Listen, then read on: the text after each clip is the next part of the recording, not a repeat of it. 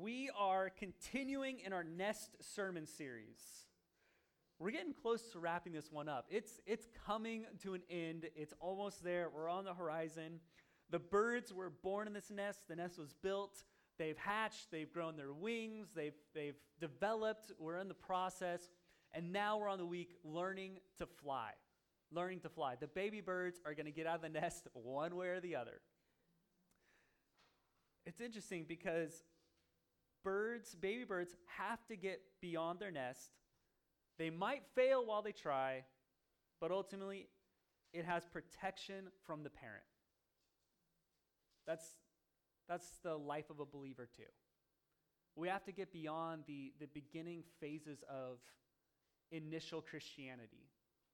We have to take the step forward to say, you know what, God, you've been building me up. You've been encouraging me, but now it's my time to step out into my purpose in my community.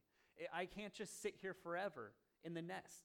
Do you know a baby bird that stays in the nest might feel safe for the moment, but ultimately they will die? Because the mama bird has to go out and keep going forward, and the baby bird will be left behind. As a new believer, you can't just stay stagnant in your beliefs. You have to say, you know what? I need to keep growing. I need to keep going after what God has been speaking to me about. Today, we're looking at David as he undergoes trial under fire. It's one of those baby bird out of the nest moments, the story of David with Goliath and all that kind of stuff.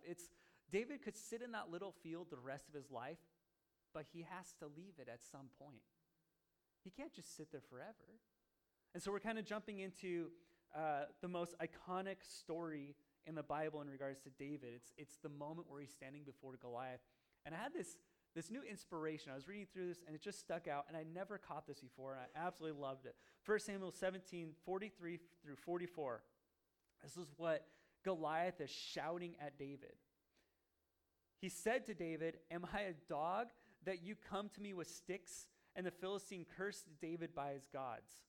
Verse 44, "Come here," he said, "and I'll give your flesh to the birds of the air and the beasts of the field." So we really only have,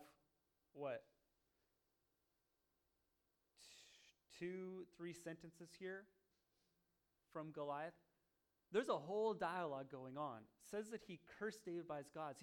He's yelling. We don't know how long he's yelling at David for, but David's just standing there. Doesn't even say a word yet. Completely silent before this guy accusing him, yelling at him, mocking at him. He's just standing there, standing his ground, silent. But then all of a sudden, Goliath says one word, and it triggers up everything inside of David. He says the word field. And that's the last word Goliath ever spoke. Field. It's crazy to think about. Field. That was the place that David spent his entire life, was in the field. And Goliath at that moment was insulting him. But the moment that Goliath stepped into the word field, David goes, "No, that's my territory. You can't come into my territory." And that's when David lost his mind and took him out. Field. Because the enemy will attack you at everything, but the moment you comes into one area that you have mastered by the grace of God, that's the time your spirit rises up and say, "Oh, no, I'm done in that season. I have conquered that season, and I will take care of you now." See, Goliath rises up, and he says, "I'm going to feed you the beasts of the field." And all of a sudden, David was reminded, I killed bears in that field. I killed lions in that field. Oh, I can kill you in that field too. And then he speaks up. He interrupts Goliath, says, "No, I got this." That was the last word Goliath ever spoke, was field. And it was a trigger word for David to remember all the time he spent in that field. See, the enemies will speak lies to us and speak whatever and discouragement and all that kind of stuff. But the moment that the enemy steps on a past moment from your life, you're like, "Oh, no, I moved past that, and you didn't get the memo." Those are moments when you can say, "Oh, he's really trying to push my buttons, and he went too far. I need to get out of this." Because it's easy to be lulled into complacency and discouragement when the enemy starts throwing stuff that you might know, that you feel is true about yourself, but the moment that he rises up and tries to take on something from your past that you already moved past, those are the moments that God is reminding you, no, you listen to me, not the enemy. You listen to this, not the lies. I love the story of David and Goliath, but what's kind of funny is Goliath was never David's enemy. Goliath was Saul's enemy. And that's kind of weird to think about. Saul was responsible for taking out Goliath, not David. And the mindset between the two is what has come into the church nowadays in North America. See, Saul was completely consumed by his own problems and issues that he never looked past it. And David was so over his past issues and problems that all he was looking at was what God was focusing in on. And that's the two different mindsets. Are you focused on your internal problems that you can't see anything else that's going on around you? Or are you focused in on what God is saying, this is the pain point and I need someone to step up and deal with it? Because we're called to do more than just our own in life. We're called to move past it. And sometimes when we step out and say, you know what, God, I'm going to focus on what you're focusing on, all of a sudden our issues start washing away and just start filtering out. Because the enemy's like, oh, I can't distract them anymore. They're too focused in on what God's focused on.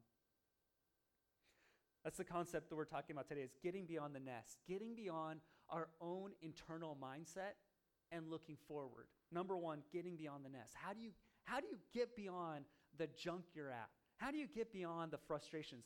How do you live like David and not like Saul? That's the concept today, getting beyond the nest. The bird needs to focus on what is to come, not what it currently has. The baby bird can be consumed in thoughts on what it has, and it can just get stuck there. Oh, life is good. My parent comes and comforts me, and I feel all nice and warm and snuggly. I don't have to do anything. My food comes hand-delivered. Might taste gross, but it's fine. And it's easy for a new believer to say, you know what, I'm really comfortable right now, and I don't want to be discipled because it's hard and it's painful. That's the same way a baby bird feels. It can be painful going out of the nest the first time.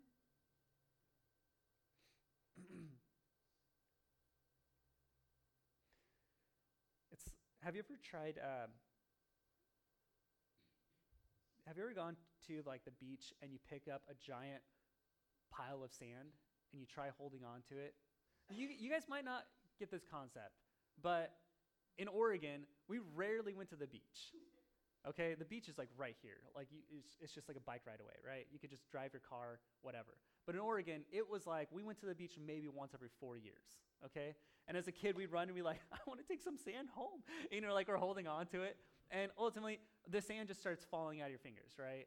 Like it eventually, even if you get the wet sand, it'll dry up and then it'll start coming out of your fingers. And it just gets in the car and your mom gets mad and they get upset. True stories. But if you hold on to sand, it just starts coming through your fingers. And that's the same when we try to hold on to our current lifestyle.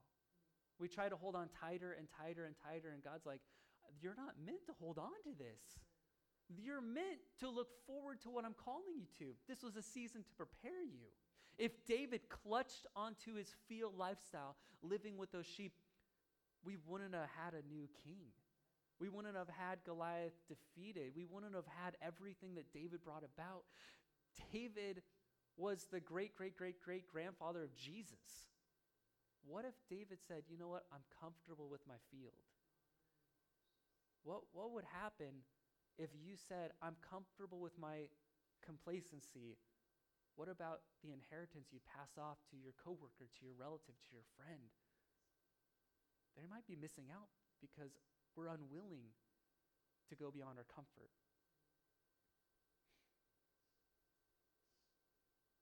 So getting beyond the nest, there's 3 action items really to help us get beyond the nest. A, serve your father. 1 Samuel 16:11 through 12 says this.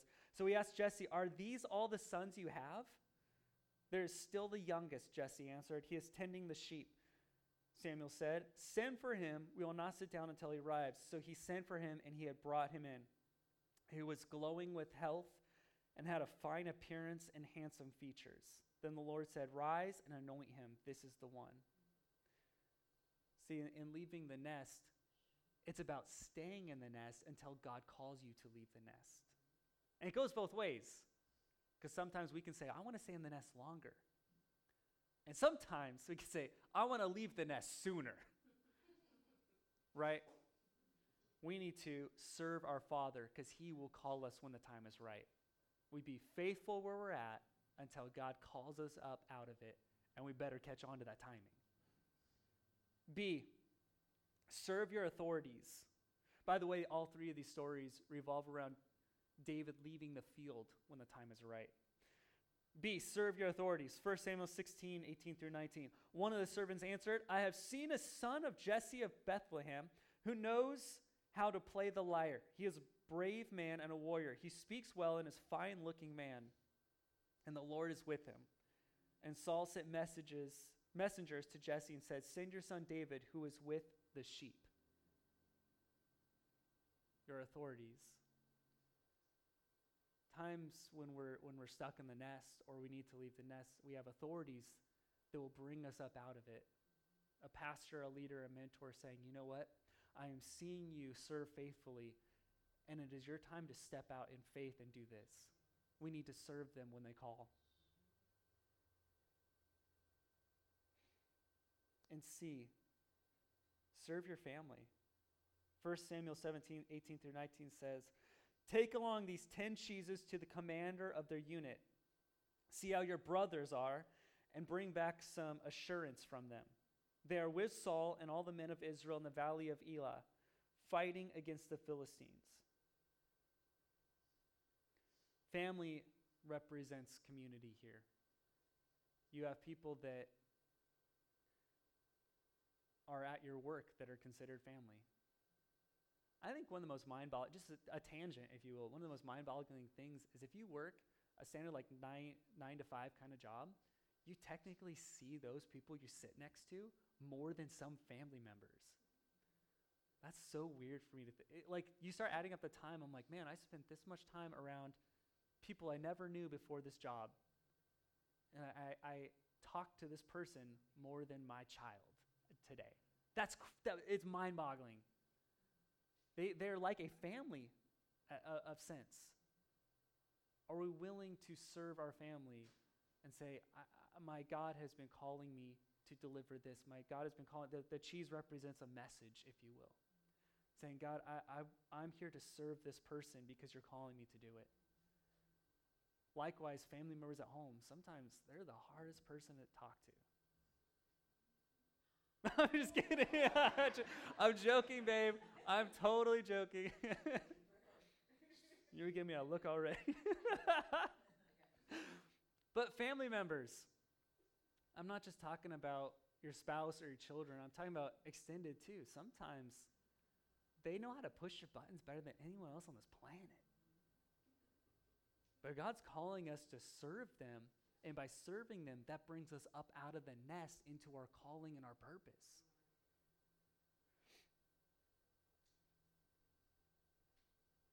It's getting beyond our nest, getting beyond. There's certain things that will call us up out of this nest. It's God, it's family, it's authorities. But sometimes it's awkward because we can fail to launch. Have you ever had those moments when you step out in faith and you're like, yeah, this person's sick. And it's almost like you don't want to be excited that someone gets sick, right? But I kind of do because I'm like, I can pray with this person. Like, I get a little excited. I'm like, oh, I hope God shows up because I'm going to pray. I'm going to step out in faith. And sometimes you crash and burn. It's awkward. It's like, hey, I want to pray for you that you can be healed. Okay. And then you're praying and they're like, I don't feel any different. And I'm like, I was faithful. You know, right? Sometimes we can fail. Sometimes it's awkward. But the question is, after we fail, are we willing to try again? Because those baby birds can jump out of those nests a little too early, and the mama bird has to bring it back, or some little kid picks up and tosses it back in the nest, right? crazy. Okay, just another side note, because I've studied birds way too much in this sermon series. Did you know, have you ever heard if you pick up a baby bird or an egg and you put it up, the mom bird won't love it? Have you heard that? Did you know that's a lie? I had no clue. I was like, oh, I better not touch the baby. I found out that back, it was the 40s or 50s, where kids would go and take the birds and hide them in their house and like try to nurse them. And so they created this propaganda or whatever, if you will, and just said, oh, the mom bird won't take it back. Turns out they don't have a strong enough nose and smelling ability to tell that a human has been playing with their baby. I felt so lied to. The lies. Sorry, I got wait. I was blown away. I was like, what? I got to get back into my notes. Failure to launch. Sometimes when we fail, it is hard to try again. It's like, you know what? I'm going to talk to this person about Jesus, and then they just shut the door, and you're like, oh, I guess not. I don't want to do that again. It feels awkward. Failure to launch. A bird usually fails to launch because it hasn't developed completely yet. Just think about that for a second. While all the other birds are launching out, sometimes one will be left behind for a couple extra days because it hasn't finished developing yet. It's crazy. In praying for this message, I was thinking about what prevents us from launching sometimes. What do we fail to launch from? What has not been developed enough yet? Or what's overdeveloped? We can fail to launch typically when our attitudes haven't developed fully yet. This is to me too, okay? Our attitudes. What part of our attitude is it? Letter A, jealousy. These are all found inside the scripture with David and various characters. Jealousy. 1 Samuel 17:28. When Eliab, David's oldest brother, heard him speaking with the men, he burned with anger at him and asked, why have you come down here? And whom did you leave those few sheep in the desert? Ooh. I know how conceited you are and how wicked your heart is. You came down only to watch the battle. I really think he's projecting his own jealousy onto David. We can fail to launch because of our jealousy. We really can. We say, that person, we start at the same time, but they're doing this now, and it's so much better, so how come? And God's like, are you working on their heart, or are you working on your own heart right now? And we can fail to launch because we're more caught up on watching what the other birds in the nest are doing. And God's like, you didn't pass the season, you got to stay behind. Have you ever been held back in a grade? Don't raise your hand. You don't have to raise your hand. I just realized after I said that, I was like, wait, we don't need to say that. There is nothing more awkward than being held back in a grade. The what? I wasn't talking about senior year. super senior. That's funny. I've never heard that term. Is that really? That's a real thing? Everyone just nodded yes. Must be a California thing. That wasn't meant to be a jab, but we need to go over A again. Jealousy. God will hold us back in seasons when our attitude isn't ready. When we're more concerned with what others are doing and have, God needs to hold us back, because if our focus is on what others are doing, our focus is off of what God is doing. And then we could think, oh, if I had this and I had this and I had this, I can do what I need to do. And God's like, that's actually idolatric. I need you to focus on what I am giving you, not what you think you need.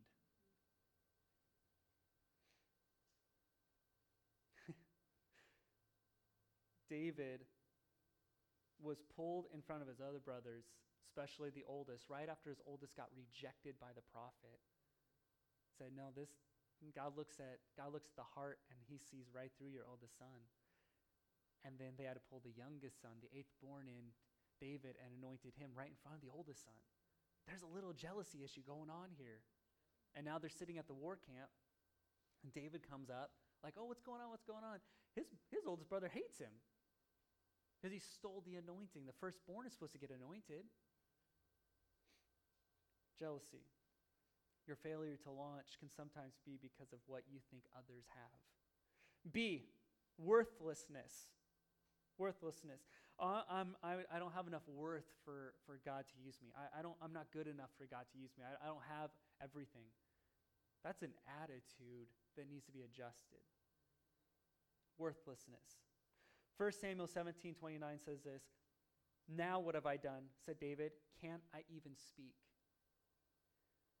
See, there was a projection happening saying this and this and this and this and this and putting everything on David, that he wasn't worth it, that he didn't have enough, that he blah, blah, blah. And all of a sudden David says, no, I need you to stop here. Let me speak. I have a voice. The greatest thing you can do when you feel like you're worthless is to speak up of the worth that God has given you. Say, enemy, now what have I done? Just repeat those words. Can't I even speak? And just start speaking. Because the enemy wants you to shut your mouth up, because what's going to come out of your mouth is the word of God, and we all know the word of God is a two-edged sword that can cut anything. And the more the enemy is speaking, the less your mouth is open. Don't believe what others say about you. Believe what God has already proclaimed and knows about you. C, discouragement. Discouragement. 1 Samuel 17:32, David said to Saul, let no one lose heart on account of this Philistine. Your servant will go and fight him. Oh, you have an entire army who is discouraged. We can see what's happening here. An entire army is just doing nothing for 40 days? How long has it been? 40 days now? Doing nothing, sitting on a field because they're discouraged. An army that's supposed to do battle, go to war, and take care of business is all sitting around in a camp because they're discouraged. Discouragement is powerful. It can turn us from moving forward to stopping us in our tracks. If we're discouraged, we won't try again. If we're discouraged, it's like, I'm going to wait till maybe I get a little encouragement. But it says here, let no one lose heart on account of this Philistine. Don't lose heart on account of your frustration. Don't lose heart on account of your circumstance. Don't lose heart on everything that's going on around you. Don't lose heart from an event in your life. But have the attitude, I am the servant of God, and I will go after it. That's the attitude David had. David's attitude wasn't, I will take care of it. David's attitude was, I'm serving God, and God told me to do it. So it's on him if it doesn't happen. Have that attitude, and all of a sudden you're like, oh, this is freeing. So if it doesn't happen, it's on God. But God told me to do it, so I got to do it. It's a different mindset. It's not about what I can do, it's what God can do through me. And number 3, we find out with baby birds that the moment that a parent bird, or if you will, mama bird, dad bird, whatever, is looking after the baby, one of the most intensive moments that parent bird has is the focus on the baby bird, the readiness to protect it in case it doesn't fly. But it stands back in waiting to protect it. It doesn't go and help it fly. It doesn't carry it. It doesn't flap its wings, but it takes flight, and if it fails, it brings the bird back. There are some birds that will actually go down below and let the baby bird land on its wings to carry it back up. It's ready to protect it, but it needs it to step out on its own. God's protection. God is watching over you and sends protection in different forms. 1 Samuel 19, I'm just going to skim over the people in here, but I want to challenge you. Go ahead and read all the forms and ways that God protected David. But they came in the forms of people in 1 Samuel chapter 19. And I just want to highlight 3 of the people that God sent to protect David. A, God sent Jonathan.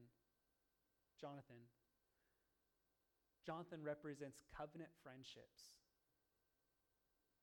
The crazy thing about Jonathan is Saul is trying to kill David. That's the issue that's going on, but God is protecting David. Saul's trying to kill David. God's protecting David. And so God sends Jonathan, who is Saul's son, who should be the one to kill David. And God says, no, I'm going to redeem this to protect you. Covenant friendships is what Jonathan represents. God will protect you through people that all of a sudden will supernaturally hear a word of wisdom, whether you're in this state, across the country, or across the world. And all of a sudden you'll send a message just saying, hey, think about you, praying for you for blah, blah, blah. And all of a sudden they're like, how did you know? I was going there, right? You know, there's these covenant relationships that God will send and speak through.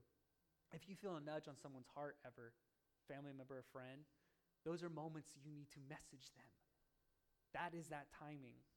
God is sending you to protect. That God will send protection to us. B, Mikhail. You might be saying, I don't remember that name at all. That's okay. Read 1 Samuel 19. Mikhail is David's wife. God sends protection through spouses and through family relationships. It's really interesting. David came home and he was filled with worry, and Saul was chasing him, trying to kill him. And all of a sudden, Saul came up with this master plan of saying, I'm going to wait till David falls asleep, and I'll just stab him with my sword. That's the plan. That's the master plan from the king. Okay, that's it. And all of a sudden, Mikhail sees David coming and goes, I think Saul's going to try to kill you tonight. She has a word from God. Says, if you go back out that way, someone's going to see. But let me protect you. Go out the window and just run away. And then she grabs, and it gets funny, and I'm going to tangent a little bit because I can. She grabs, ready for this? She grabs an idol from the kingdom. So Saul has allowed idols now into his home, grabs an idol, puts it in the bed, and puts horsehair off of it to pretend like that's David. Okay? Right? It's quirky. So she gets this word from God, has David escape, she protects him, but when Saul comes in and goes to kill David, he starts stabbing the idol. That's a whole sermon on its own. Because the wife is saying, I need to make sure that this kingdom is rid of the idols because God speaks. That's just a little thing. Maybe I'll preach on that some other day, but that was something I got from my notes. I just really liked it. Spouse or family relationships. God will give supernatural protection through your closest loved ones. And C, Samuel. Samuel represents the authority of God. This is pastors, this is mentors, this is people that have the full authority of God on them, and God will send protection through them over you. There's so many times that I'll be fully asleep. I sleep pretty hard. And all of a sudden I'll wake up and then someone's face will be in my mind, and I'll be like, okay, I'll pray for them. Like, I don't know what else to do at 3 a.m. because I can't go back to sleep now.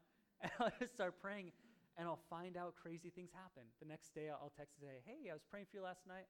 Oh, you wouldn't believe it, blah, blah, this was happening. And I'm like, oh, that was a life and death prayer. And after those moments, I started taking those very serious. We need to cover those that we're spiritual authorities over. We need to cover them. Let's pray. Lord, you are You are beyond wonderful. You are beyond amazing. I'm absolutely blown away that you have the audacity to build natural illustrations into this world that represent the spiritual life of a believer. Thank you for giving us this understanding of a baby bird leaving the nest and having it apply to your scripture and ultimately to us for us to apply it today. We are too mature to sit in a comfort nest for the rest of our lives.